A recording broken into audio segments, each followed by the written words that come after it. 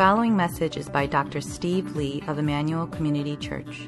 More information about the ministry of Emmanuel Community Church can be found online at www.emmanuelcommunity.org. Morning, everyone. As we turn to the Word of God, the text for this morning is Luke chapter 10, verses 25 to 37. And it's the parable of the Good Samaritan. And so if you have your Bibles with you, I want to invite you to turn there. And otherwise, you could look up at the screen, and we'll have the passage up here so you could read together. And it reads, "And behold, a lawyer stood up to put him to the test, saying, 'Teacher, what shall I do to inherit eternal life?'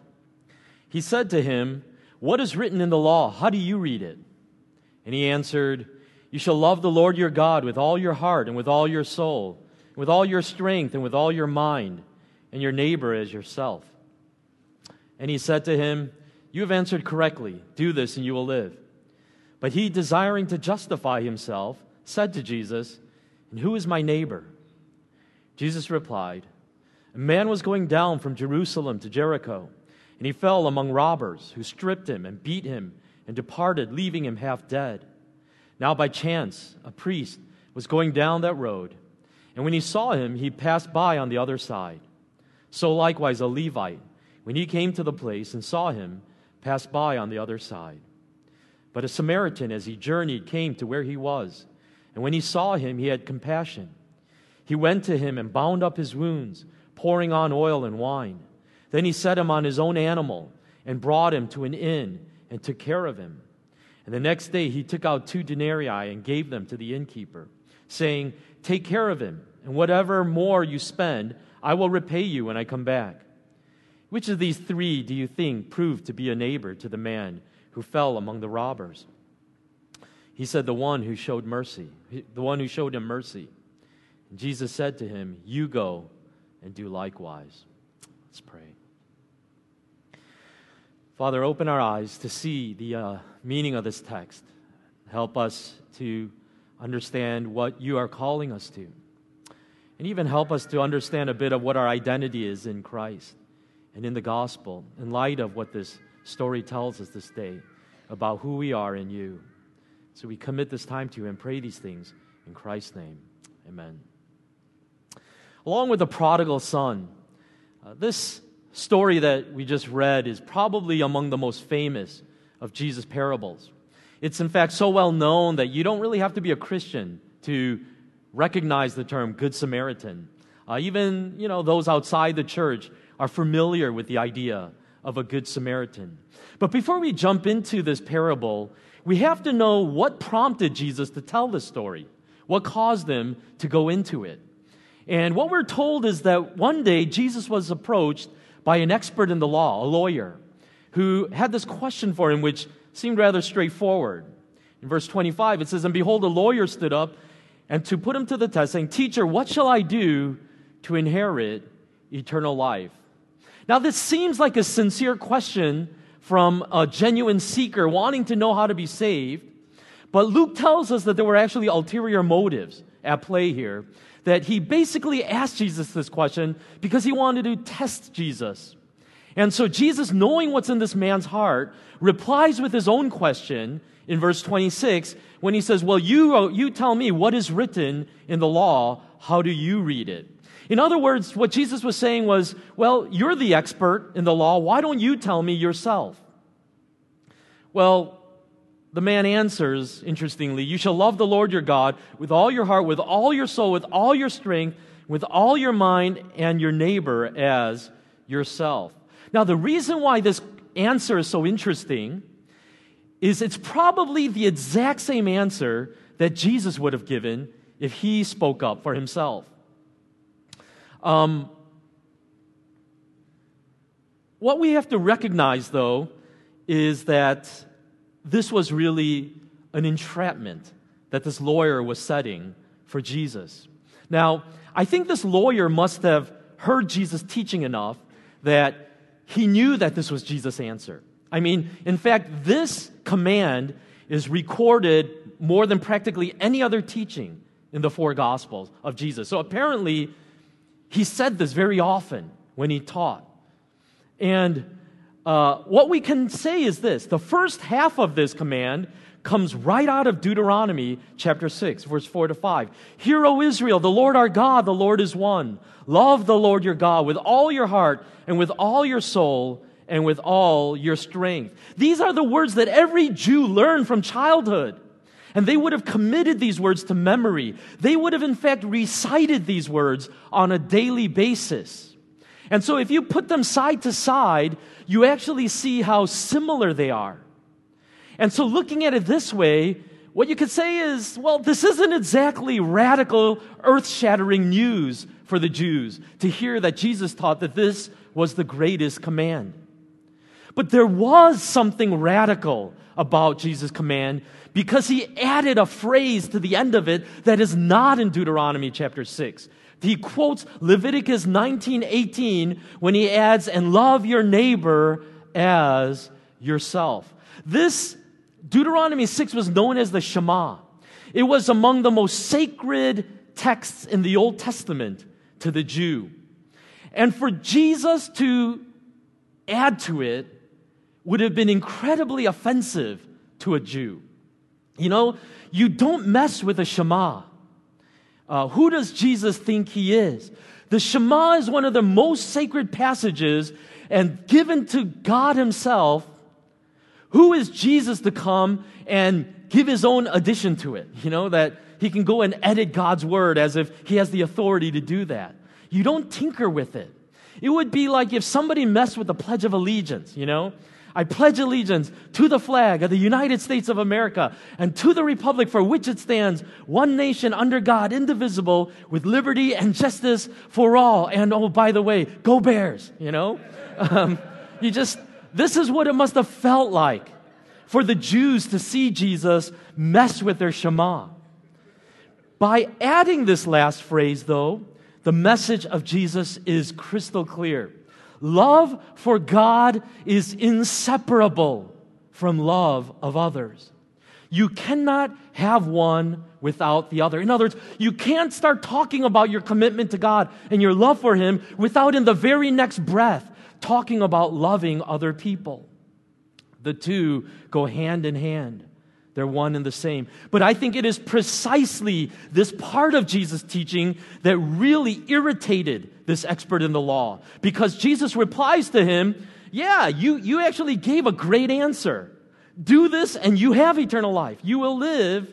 And in response, in verse 29, we find these words, but desiring to justify himself, he said to Jesus, and who exactly is my neighbor? You see, it was like a game of gotcha with Jesus. This is the problem with your teaching, Jesus.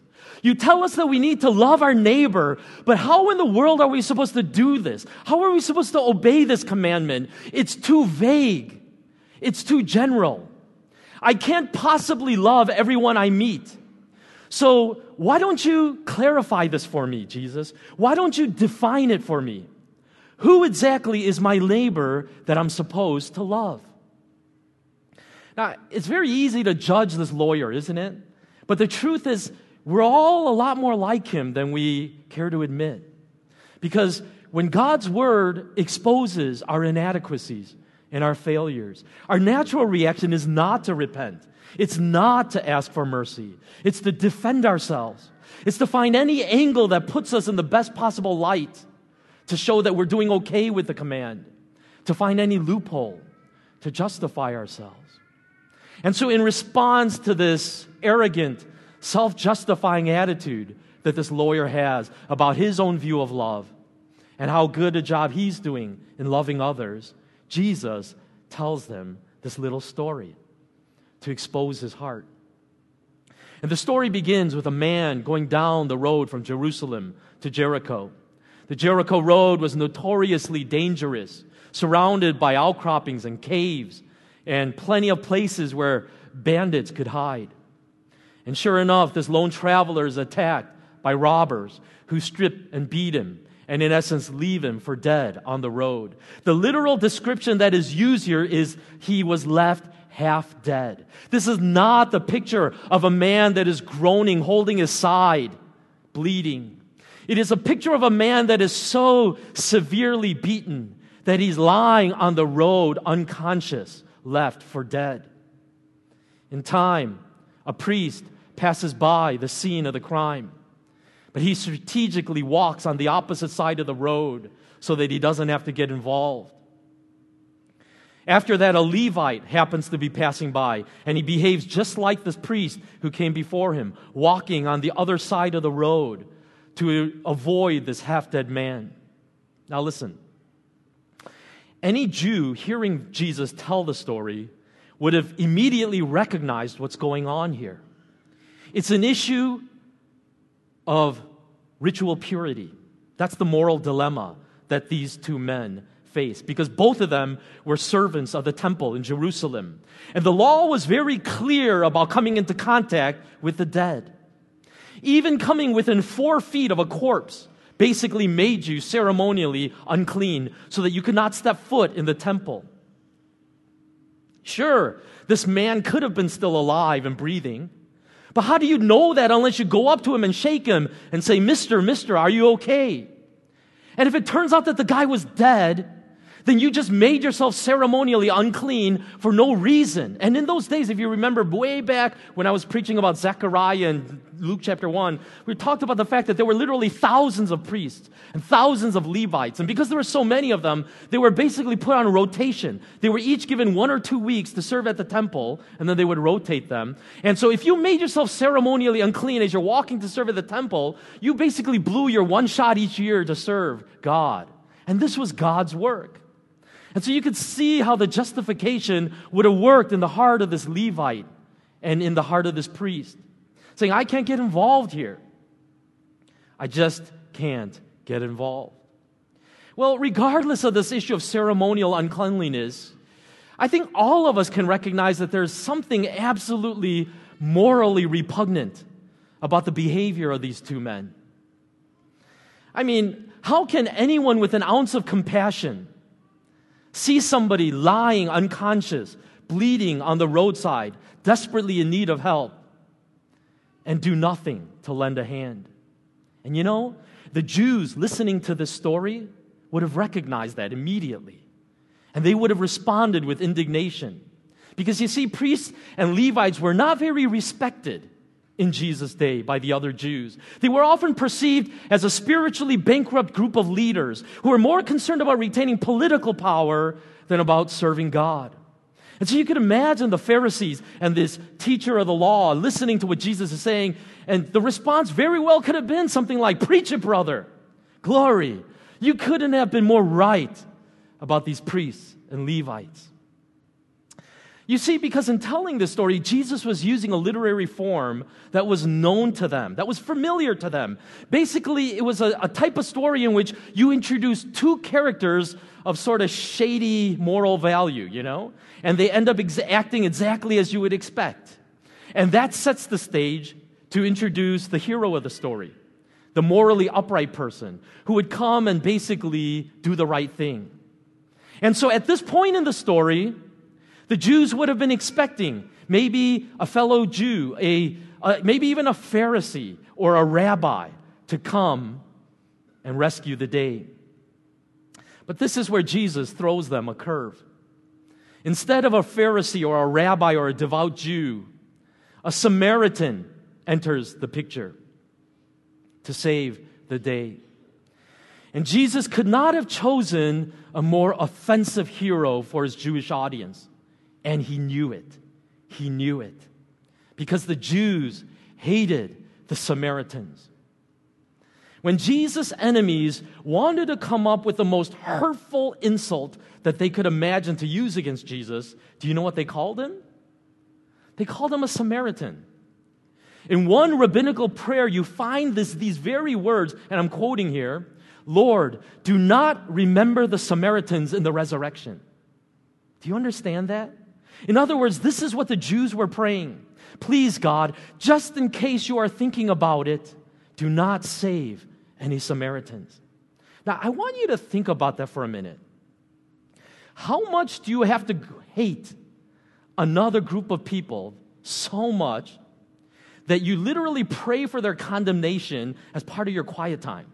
I mean, do you grasp how deep the hatred ran between Jews and Samaritans? If you actually look at the history, just a little around the time of Jesus, these Samaritans, what they did was they took a bunch of human bones. And in order to defile the temple, they took these human bones and they threw it into the Jewish temple. And the Jews, what they did was they did one better. They went to Samaria and they burned down their temple. And so the Samaritans didn't even have a temple to worship in anymore. You see, by making a Samaritan the hero of his story, Jesus was pointing a finger right back at this lawyer and at these self-righteous Jews who could so easily recognize the lovelessness of their spiritual leaders, but were utterly blind to the lack of love in their own hearts toward people like these Samaritans. In essence, Jesus was telling this expert in the law, the priests and the Levites may hide behind the lame excuse of maintaining ceremonial purity, but you are no better than them because you hide behind your ethnicity to hate other people like these Samaritans.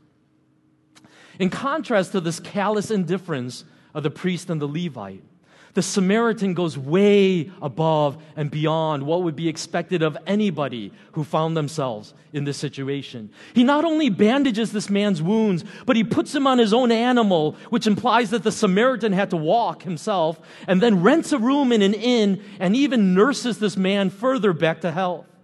And then the next day he leaves the innkeeper with a large sum of money, 2 days' wages, and then in essence gives him a blank check. And he says, while I'm gone on my business, whatever else this guy needs, just the sky's the limit. Just take care of him. And when I come back in a few days, I'll settle accounts with you and pay the balance. And then he comes back a few days later to see how the man is doing. This is ridiculous, the level that this guy goes to help this man. And so through this example of the Good Samaritan, I think Jesus was in essence telling the lawyer this: you are asking the wrong question when you ask, who is my neighbor? The question you ought to be asking is, how do I become a neighbor like this Good Samaritan was that day? You see, when you ask that question, who is my neighbor, you're basically asking, who deserves my love? Who is worthy of receiving my love? And in truth, this is how the entire world operates. There are basically rules to love. There are people that you're supposed to love, and then there are people that you have no obligation to love. This is why parents make such extraordinary sacrifices for their children, because your children fall into that category of people you're supposed to love. This is also why you treat your friends out to meals and why you buy gifts for your family members on holidays. But the love that Jesus taught was so radically different than this. Jesus taught that our love is not to be based on the worthiness of the one receiving it, but because we are people who have experienced God's love. In other words, we don't just love our own based on this merit system, but we love everyone because God's love is in us and has transformed us. Matthew chapter 5, verses 43 to 46, Jesus says, you have heard that it was said, you shall love your neighbor and hate your enemy. But I say to you, love your enemies and pray for those who persecute you, so that you may be sons of your Father who is in heaven. For he makes the sun rise on the evil and on the good, and sends rain on the just and on the unjust. For if you love those who love you, what reward do you have? Do not even the tax collectors do the same? In other words, what he's saying is that kind of love where you just love your own, there's really no virtue in that. Even thieves love their own, I mean, we all have categories of people that are on the inside that we love. But what he says is the hallmark of my love, you recognize when it's really my love, when you're able to love those people that the world doesn't love. when you love the unlovable, when you love the people you're not supposed to love according to societal norms. And I want to argue this. You may have been a Christian for many years, and maybe have even grown up in the church. And yet, I want to challenge you that maybe you've never really wrestled with how crazy a teaching this is, how utterly radical it is. Do you understand that if you are a follower of Jesus, every single relationship in your life is to be characterized and summarized by love? Let's be honest here. I don't think any of us think this way. Really. I mean, we try to probably be polite and civil to others, but would we really honestly describe it as I love them? In fact, I would argue that for most of us, this is beginning to bring us into some pretty weird and uncomfortable territory, right? I mean, when you think of your boss, is the first word that comes to your mind love? I mean, do you have a picture frame of him on your desk with a Post-it note saying, I love you, you know? What about your neighbor that lives next door to you? Do you really ever feel bad because you feel like I'm not loving them enough? Again, I think a lot of the uncomfortableness that we feel and the sort of weirded out aspect of it is that, when you think about your coworkers, when you think about your neighbors, when you think about other sort of loose acquaintances in your life, it doesn't even feel appropriate to think about them in terms of love. And I think the reason why we feel this way is because we're so confused about love. I talked about this a few sermons ago. When we think about love, we most commonly think about it as the way that somebody or something makes me feel on the inside. For example, when I say that I love chocolate cake, I mean that the chocolate cake makes me feel very happy inside. But you see, love is really not the right word to describe your relationship to this chocolate cake. What you really are meaning is, I desire that chocolate cake, okay? That's what you really are saying. I desire that chocolate cake. But it really isn't proper to say, I love that chocolate cake. In the same way, when I say to somebody, I love you, typically what I mean is, you make me feel a certain way inside that gives me pleasure. And that's what I mean when I tell you, I love you. Well, if this is our understanding of love, no wonder we don't think about loving our coworkers, our boss, our neighbor, and anyone else in our life. But Jesus defines love not as a self-serving feeling of pleasure that others give us, but as a selfless commitment to put their needs above our own. And this is the kind of love that Jesus calls us as his followers to give to the world. But I think this is also precisely where the problem arises. How do we get this kind of love to give it to somebody else? How do we become this kind of neighbor? Dallas Willard writes very honestly about his own struggle with this. As he says, some time ago, I came to realize that I did not love the people next door. They were by any standards dangerous and unpleasant people, ex-bikers who made their living selling drugs. They had never tried to harm my family, but the constant traffic of people buying drugs, a number of whom sat in the yard while shooting up, began to wear down my patience. As I brooded over them one day, indulging my irritation, the Lord helped me see that I really had no love for them at all.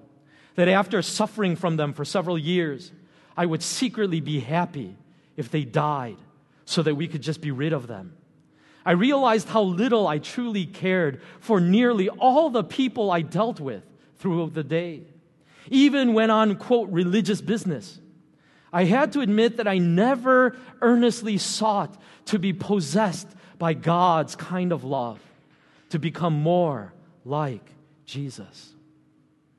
And I think if we're really honest, we really can identify with what Willard confesses, is we go through huge portions of our day, never even once entertaining the idea, am I supposed to love this person?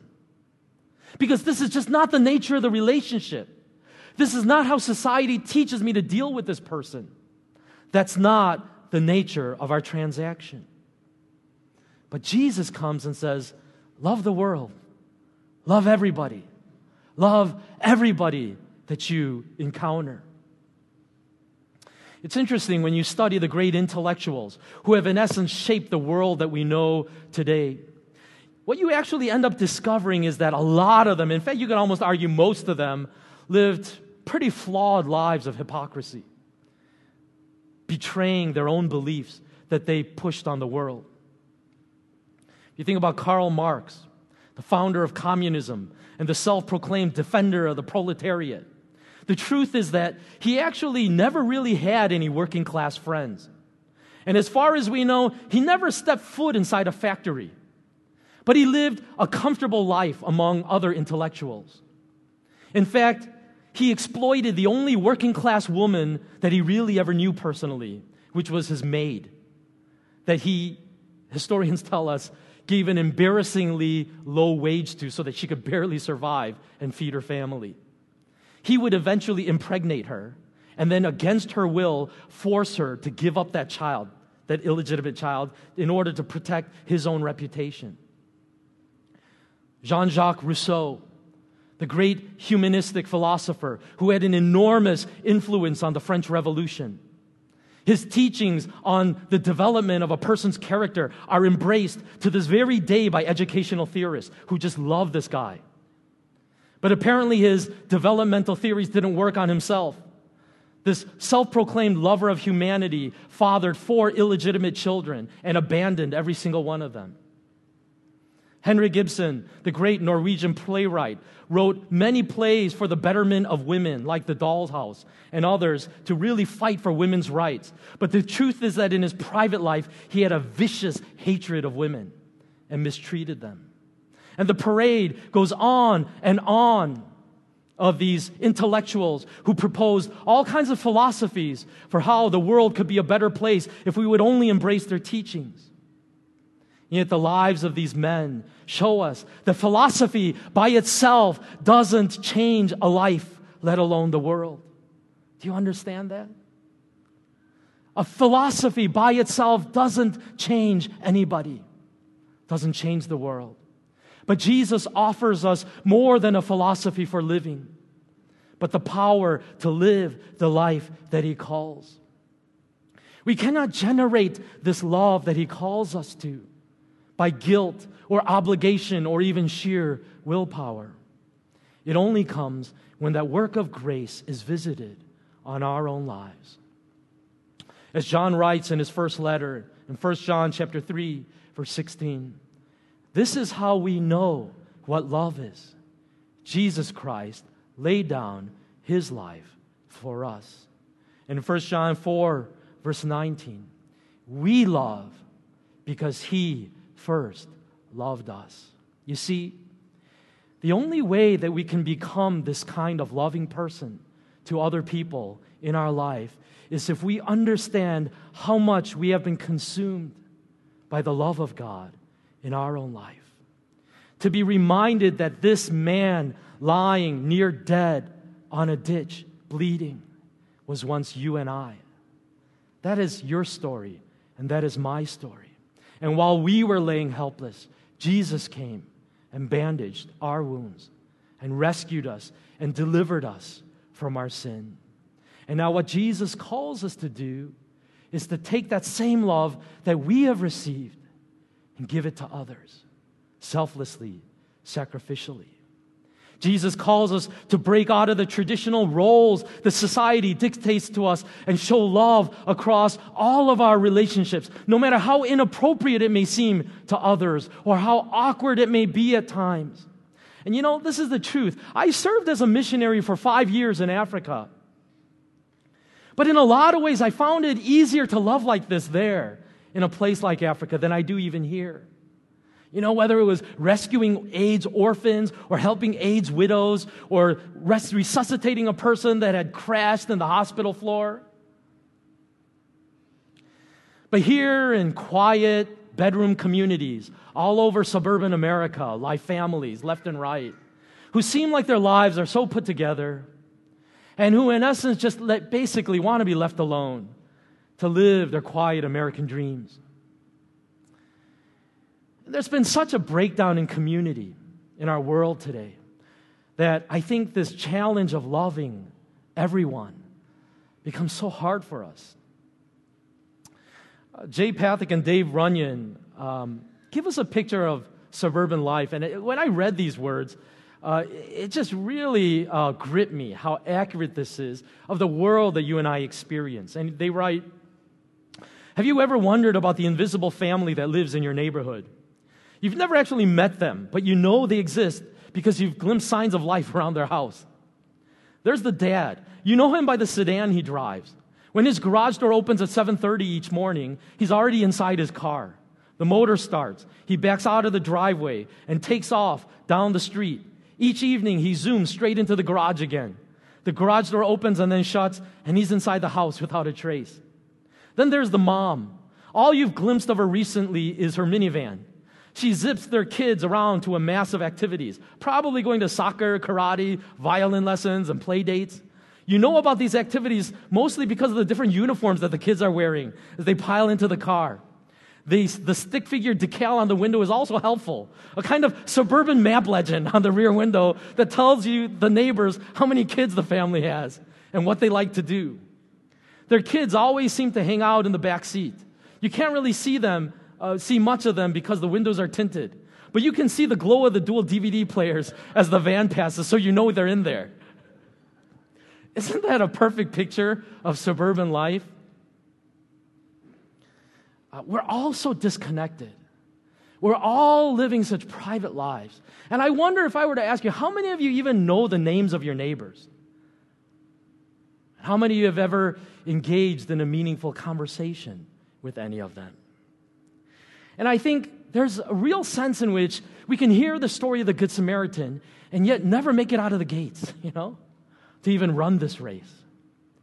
Because it just feels like all the momentum is working against us to even start with that first awkward hello, to get to know your neighbors and reach a hand out to them.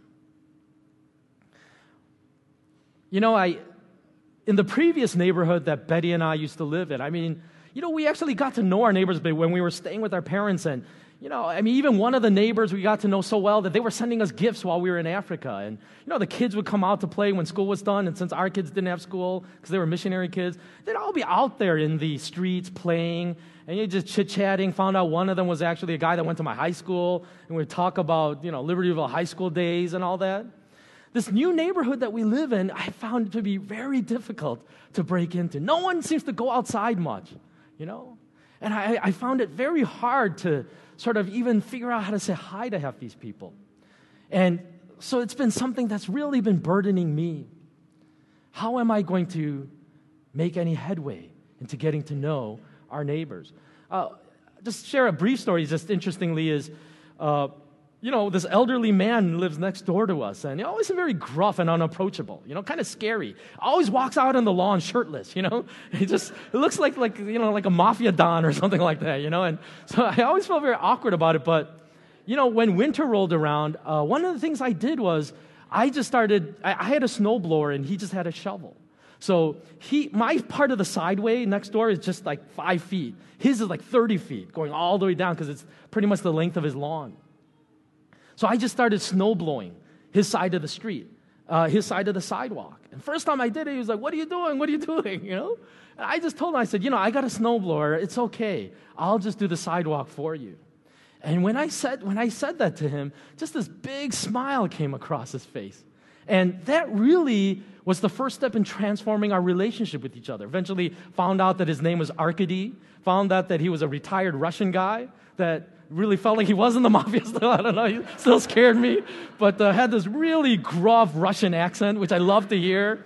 And over that time now, whenever we go outside, I just walk over there and we'll chit-chat a little bit. But it all began when I decided to clear his side of the sidewalk. And sometimes it just takes a little act of kindness like this to begin to break through some of that ice and say, listen, basically the way our society is, it basically should be, we don't really talk to each other.